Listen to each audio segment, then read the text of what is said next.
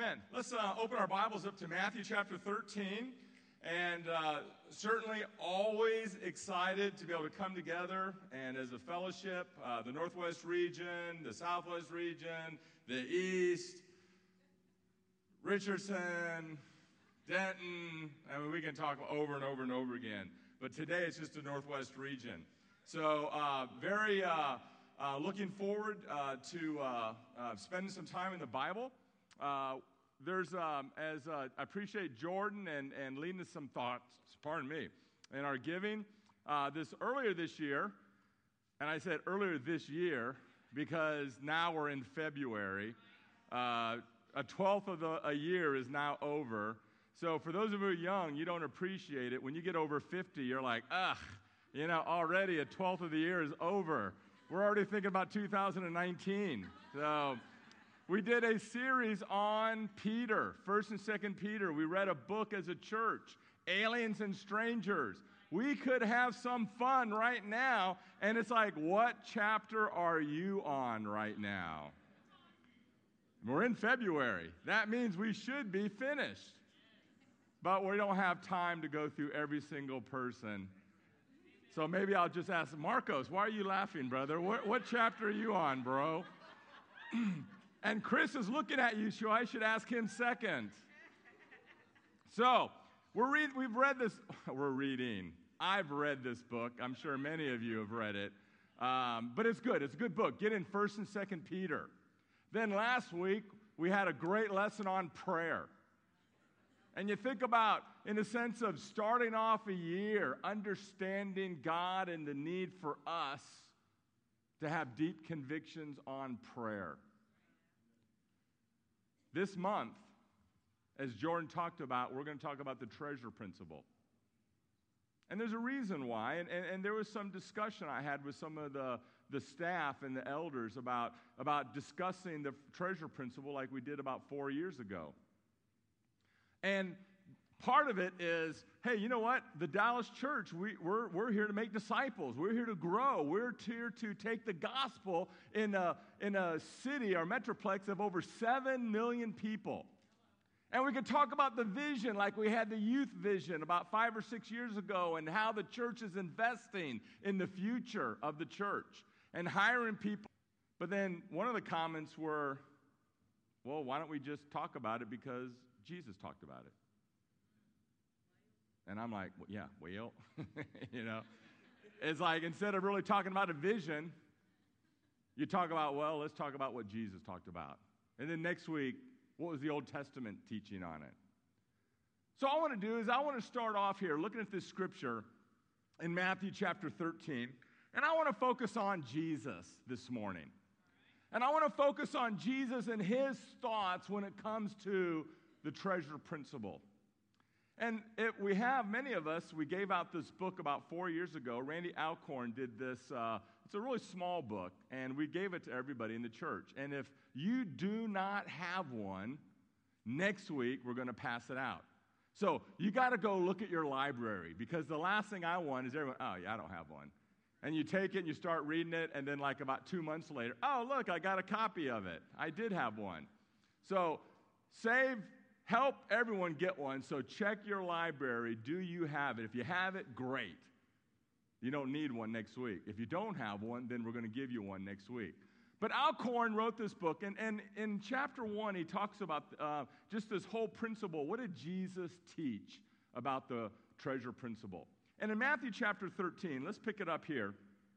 It says, the kingdom of heaven is like treasure hidden in a field. When a man found it, he hid it again, and then in his joy went and sold all he had and bought that field. Again, the kingdom of heaven is like a merchant looking for fine pearls. When he found one of great value, he went away and sold everything he had and bought it. So Jesus tells this story of this first century Jew. And he's out walking, and perhaps he's on a path, a road, and he wants to make a shortcut, and he goes across a field. Probably not a very well-traveled road. And he doesn't rest because he's got to get about his business. He veers off the road. The owner of this land won't mind because I'm just cutting a corner. And he's walking, probably with a staff, and he's walking, and all of a sudden, thud. His staff hits something, and it's hollowed.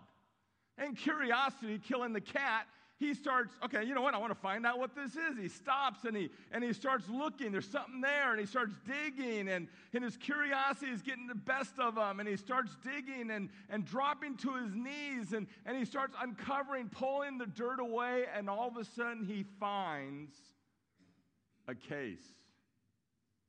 And he opens up the case after breaking the lock, and it's full of gold coins, jewelry, costly stones. This treasure is obviously buried for a very long time. Probably the person who put it there no longer is alive. Back then, when you wanted to have, you had valuables, you would go hide it somewhere. You wouldn't put it in your house. You wouldn't put it in your hut because people would rob you. So they'd go out and under a tree, next to a rock, somewhere in the field. You'd dig a hole and bury it. And many times people would die. And even to this day, treasure is still found in this way. You can imagine his hands start shaking when he starts finding something like this. In his excitement, looking around, and there's no homestead in the area. Obviously, the current landlord has no idea of what's buried on his property. So he closes the lid, buries the chest again, marks the spot, and he turns around, and you can almost imagine how he starts walking.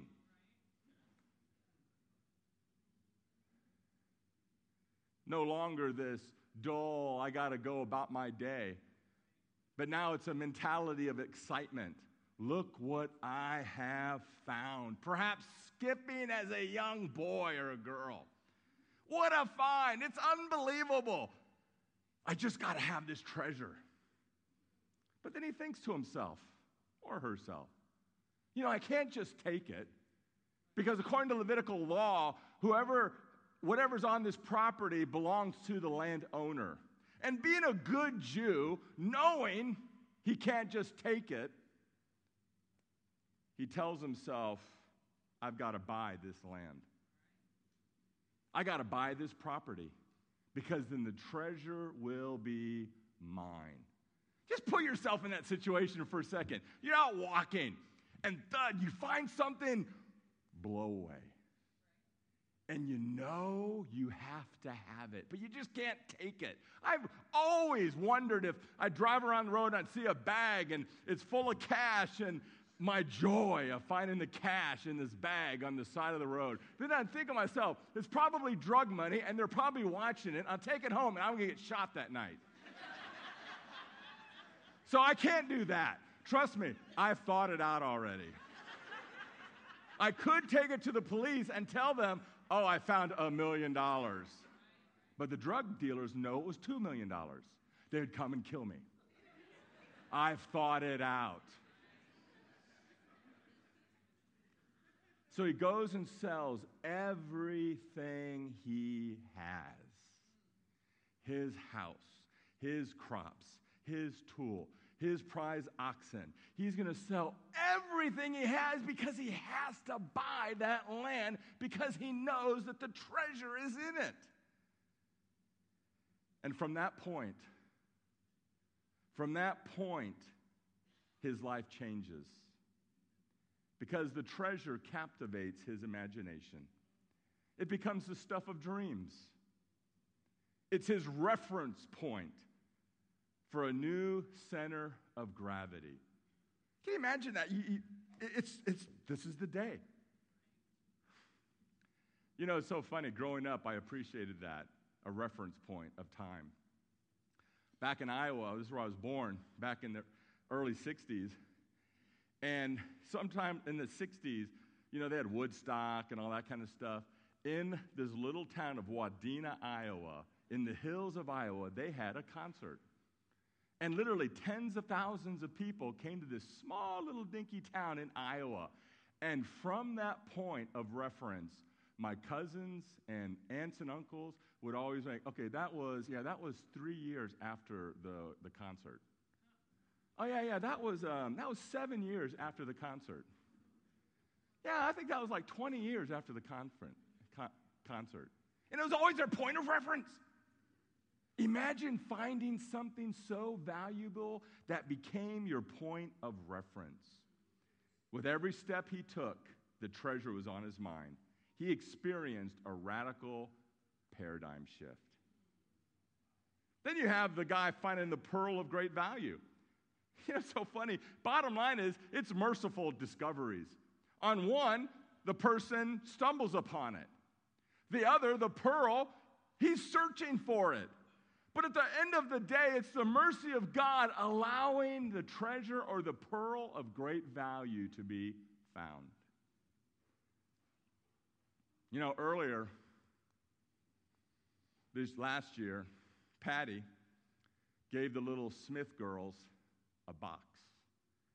I'd call them the Whirly Girls if you ever watch Oh Brother, Where Art Thou? And Patty gave them a treasure box. And in this treasure box had incredible treasures for 3 little girls. It was all jewelry from high school and probably Sam Moon's. And many of you laugh because that's a store of treasure for you too. And when the girls got this box of treasure, it became their point of reference. Show the quick video. Thank you, Miss Patty. So they're all excited about the treasure, and then living life after that. The next picture. Everywhere they go, everything they do, they gotta wear their treasure. It's their point of reference. They're excited because of the treasure that they received. And it was a merciful discovery. You know the definition of smart money? The definition of smart money is money bet or invested by people with expert knowledge. Smart money is people who know what they're talking about, either investing or wagering money. You know, the parable of the hidden treasure is one of many references and illustrations Jesus made about money and possessions. Do you know 15% of everything that Jesus talked about was related to this topic of money and possessions? It was more than his teachings on heaven and hell. Why do you think Jesus put so much emphasis on money and possessions? I think we got to ask ourselves, is there a fundamental connection between our spiritual lives and how we think about and use and handle money? We may try to divorce our faith and our finances, but Jesus says we can't. You know, his predecessor, John the Baptist, in Luke chapter 3, verse 7, John the Baptist out there preaching, teaching, fire and brimstone. People are coming up to him, mocking him, the Pharisees, and you brood of vipers. And other people are coming up to them because they're really sincere. They want to know. And they said, man, help us, teach us. Well, what fruits do we need to show of repentance? You know, I like that question. A sincere question asking a righteous person, what do I need to do? What kind of fruits should I show for repentance? And he gives 3 answers. John the Baptist gives 3 answers to 3 different groups of people in the crowd. In verse 11, he says, everyone should share their clothes and food with the poor. To the tax collectors who asked the question, he said, don't pocket extra money. And to the soldiers that were in the crowd who asked the same question, he said, be content with your wages and don't extort money. So you had the crowd, you had tax collectors and soldiers all wanting to know, what are the fruits of repentance? How do we show it? Share. Don't go after excessive greed. Be content with your wages and don't extort. Each answer relating to money and possessions. But you think about that. No one asked John about that. They asked what they should do to demonstrate the fruits of repentance. So why didn't John talk about other things? Well, the bottom line is because our spirituality, our repentance, our walk with God is tied to our attitude about money and possessions. You can't divorce them. You can't separate them. You know, you look at Jesus and his dealings with Zacchaeus. And Zacchaeus, wanting to see Jesus, gets up on a sycamore fig tree. People mocking, give him a hard time. Here's a chief tax collector. And after Jesus wants to come to his house, what does Zacchaeus say? In chapter 19, verse 8 in Luke. He says, "Look, Lord, here and now I give half of my possessions to the poor. And if I have cheated anybody out of anything, I will pay him 4 times the amount." And what does Jesus say in verse 9? Salvation has come to this house. You know, what about the Jerusalem converts? After they became disciples in the beginning of the book of Acts. Acts chapter 4 and 2. It says 2 verse 45. In Acts it says, selling their possessions and goods they gave to anyone as he had need. Or a little bit later in chapter 4, all the believers were in one of heart and mind. And no one claimed that any of his possessions was his own. But they shared everything they had. With great power, the apostles continued to testify to the resurrection of the Lord Jesus, and much grace was upon them all. There was no needy persons among them. For time to time, those who owned lands or houses sold them, bought the money from the sales, and put it at the apostles' feet, and it was distributed to anyone as he had need. You know, a little bit later, you see the occultists, those who became disciples, and in the book of Ephesus, the Ephesians occultists. And they proved their conversion genuine by burning their magic books worth literally hundreds of thousands of dollars. Look over at Acts chapter 19, verse 19. It says, a number who had practiced sorcery bought their scrolls together and burned them publicly. When they calculated the value of the scrolls, the total came to 50,000 drachmas. That's a lot of money. And then you have the poor widow. The poor widow who literally jumps off the pages of the New Testament in Mark chapter 12, verse 44. And it says, Jesus praised her. She, out of her poverty, put everything in. You know, then you have the contrast to these people who showed their repentance by their attitude of possessions and money. The rich man, he spent all his wealth on himself.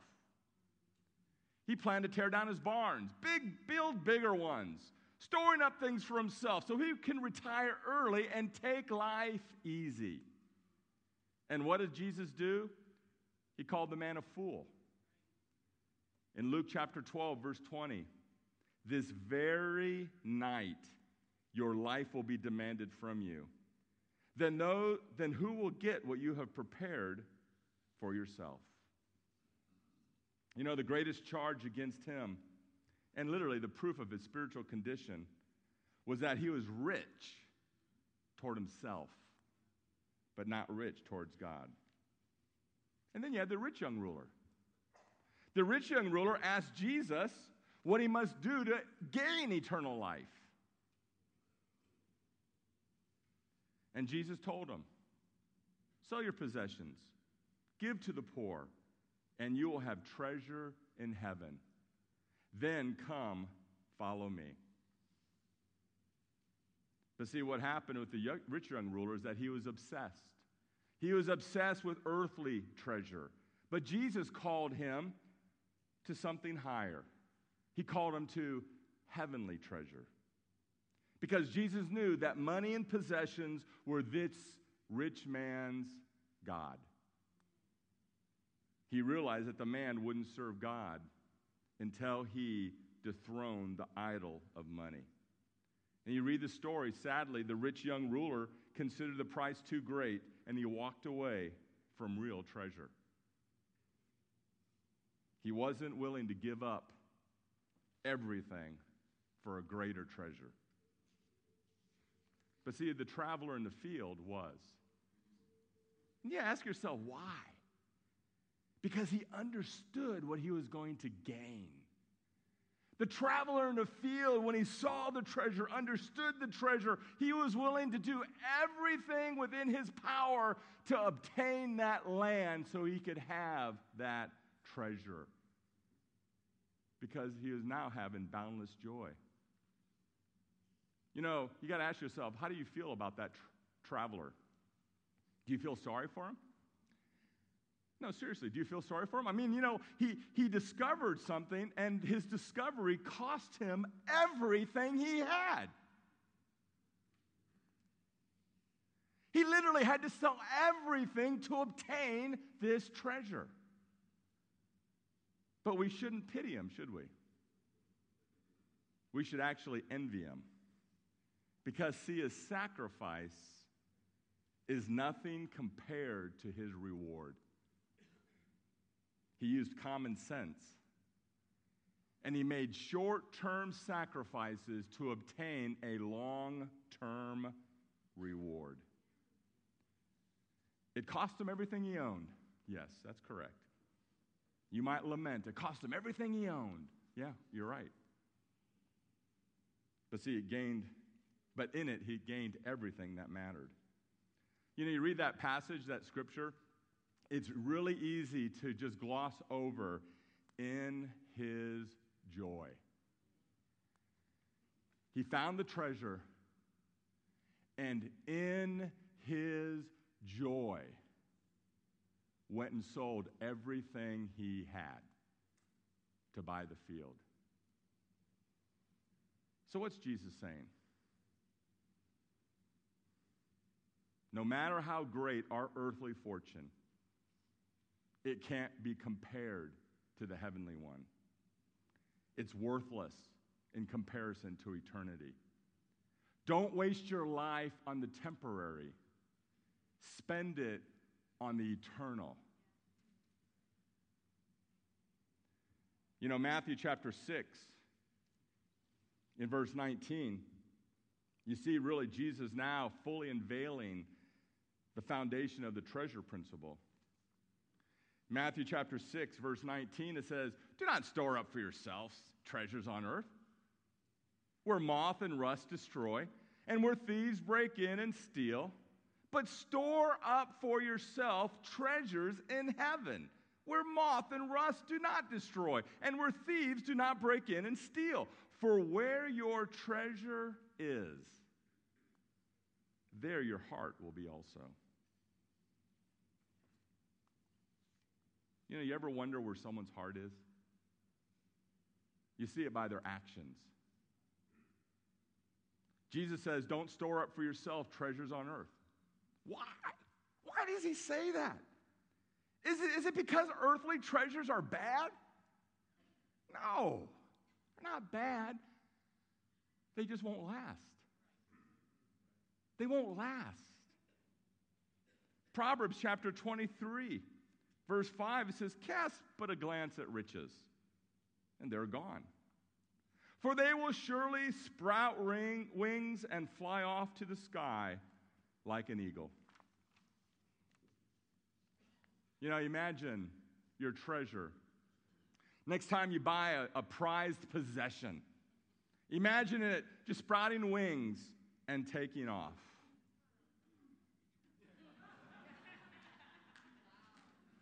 You know, this last week, was my youngest son's birthday. And we went to Bass Pro, and he bought himself a pair of sunglasses for his birthday. Nice pair of sunglasses. Prized possession. And when I was writing this lesson, I just thought about those sunglasses getting wings and flying away. Or perhaps a new car. Or a house. The reality is that sooner or later, it will disappear. And Jesus doesn't give this warning because wealth might be lost. Jesus gives this warning because wealth will always be lost. It either leaves us or we will leave it when we die. There are no exceptions.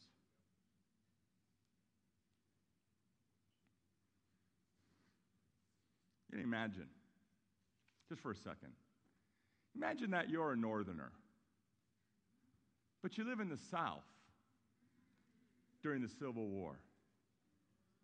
And imagine you knew that the war was over, even though there were still some battles going on. It was over. It's done. And you had all of this Confederate money.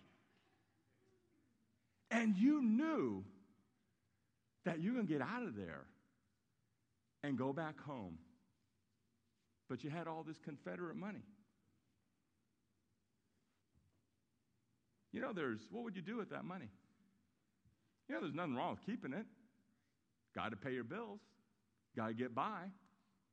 But at the end of the day, you got to understand it has limits. It's not going to be used anywhere else. And its effectiveness, where you're living now, is the days are counting. The value is temporary. And it should radically affect your investment strategy. So you would start trading it in. Hey, I need to trade it in for something of value.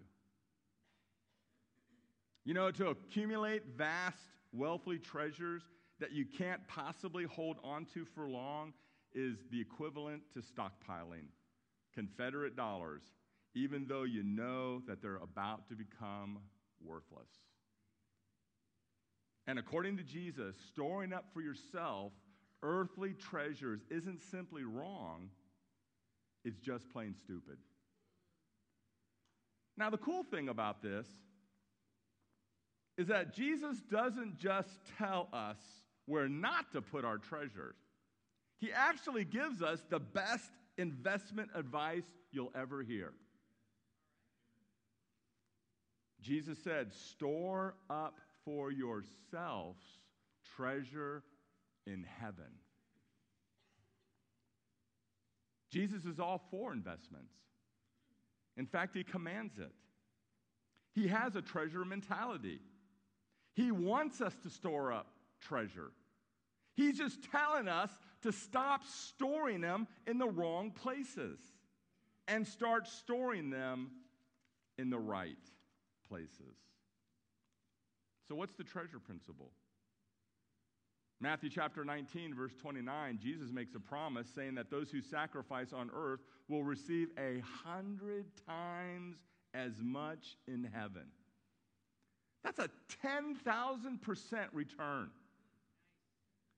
Of course, Jesus is our ultimate treasure. Everything is pale in comparison to have a relationship with him, the joy of knowing him. As a person, Jesus is our primary goal, what we're living for. Heaven is our secondary goal and what we're living for. But see, you got to ask yourself, what am I living for? Who am I living for? What am I living for? Where am I living for? Because we have to store up for ourselves treasures in heaven. Why? Because it's right? It's the right thing to do? No. It's because it's smart. Because it'll last. We have to invest in what will last for eternity. Psalm chapter 44, in verse 16, it says, do not be overawed when a man grows rich, when the splendor of his house increases. For he will take nothing with him when he dies. His splendor will not descend with him. You know, John D. Rockefeller was one of the wealthiest men in the world. And after he died, one of the reporters asked his accountant, how much money did John D. leave? And the response of the accountant is classic. He left it all. He left it all. He didn't take anything with him. There was no U-Haul pulled by the hearse filled with all his money. He left it all. The fact that you can't take anything with you, but you can send it ahead, is literally the treasure principle. It's that simple. Anything we try to hold on to here will be lost. But anything we put into God's hands will be ours for eternity. And I think we as disciples have to make our mind up, our decision, to give and to engage instead of to keep. To invest in the eternal versus the temporal. Only when we store up treasures in heaven, only then when we store up treasures in heaven, do we understand that we're storing up for ourselves something that will always pay dividends. Whatever treasure we store up on earth will be left behind, but whatever we store in heaven will be waiting for us. You know, financial planners tell us, think about 3 years or 30 years. Jesus tells us to think about eternity. Jesus, the ultimate investment counselor, takes this one step farther. He says, don't you know that your investment will be paying off long after you leave this earth? And as disciples, we need to make sure that we invest wisely. You know, over the next few weeks, midweeks, house church, Sundays, we're going to talk about the treasure principle. How we as a body view material blessings, money, wealth. What does Jesus say about it? What are some practical things that we can do to grow in our wisdom and maturity and have Jesus' mentality and not the world's mentality? Because, see, everything in our life that we're doing, our aim is to please God and not ourselves. Do I want to go downtown and start a new ministry? Absolutely. Do I want to invest in the youth for the future of this church? Absolutely. That's why we don't have a building right now. Because we're investing in the church and not a facility that is empty 5 days a week. Because we want to use God's money wisely. But it starts with us as disciples. What are our convictions? Is it influenced by the way we were raised? Is it influenced because of our culture? Is it influenced on what we watch on TV or we read in the papers? Or is our convictions based upon what Jesus teaches? The treasure principle. Jesus' treasure principle. And I hope as we go to God in prayer and as we are about to take communion and remember Jesus' sacrifice on this earth, at the end of the day, he is our treasure. Walking with him is our treasure. And we want to live this life on this earth glorifying him in all things. Let's go to God in prayer. Our Father God, we come to you now this time humbled and grateful to be able to learn and to grow, to understand your convictions about giving, about how we use the blessings you've given us. God, we pray that you'll open up our hearts and our minds, that God, that we'll want to learn and appreciate your convictions. And Father, we won't divorce our faith and our finances. But God, that we'll combine them the way you taught those who followed you 2,000 years ago. Thank you for this time together. Thank you for all the hard work that was put in the worship service. Ultimately, God, thank you for your Son and his sacrifice. And in that, we can commune with you and with each other, glorifying your name. Amen.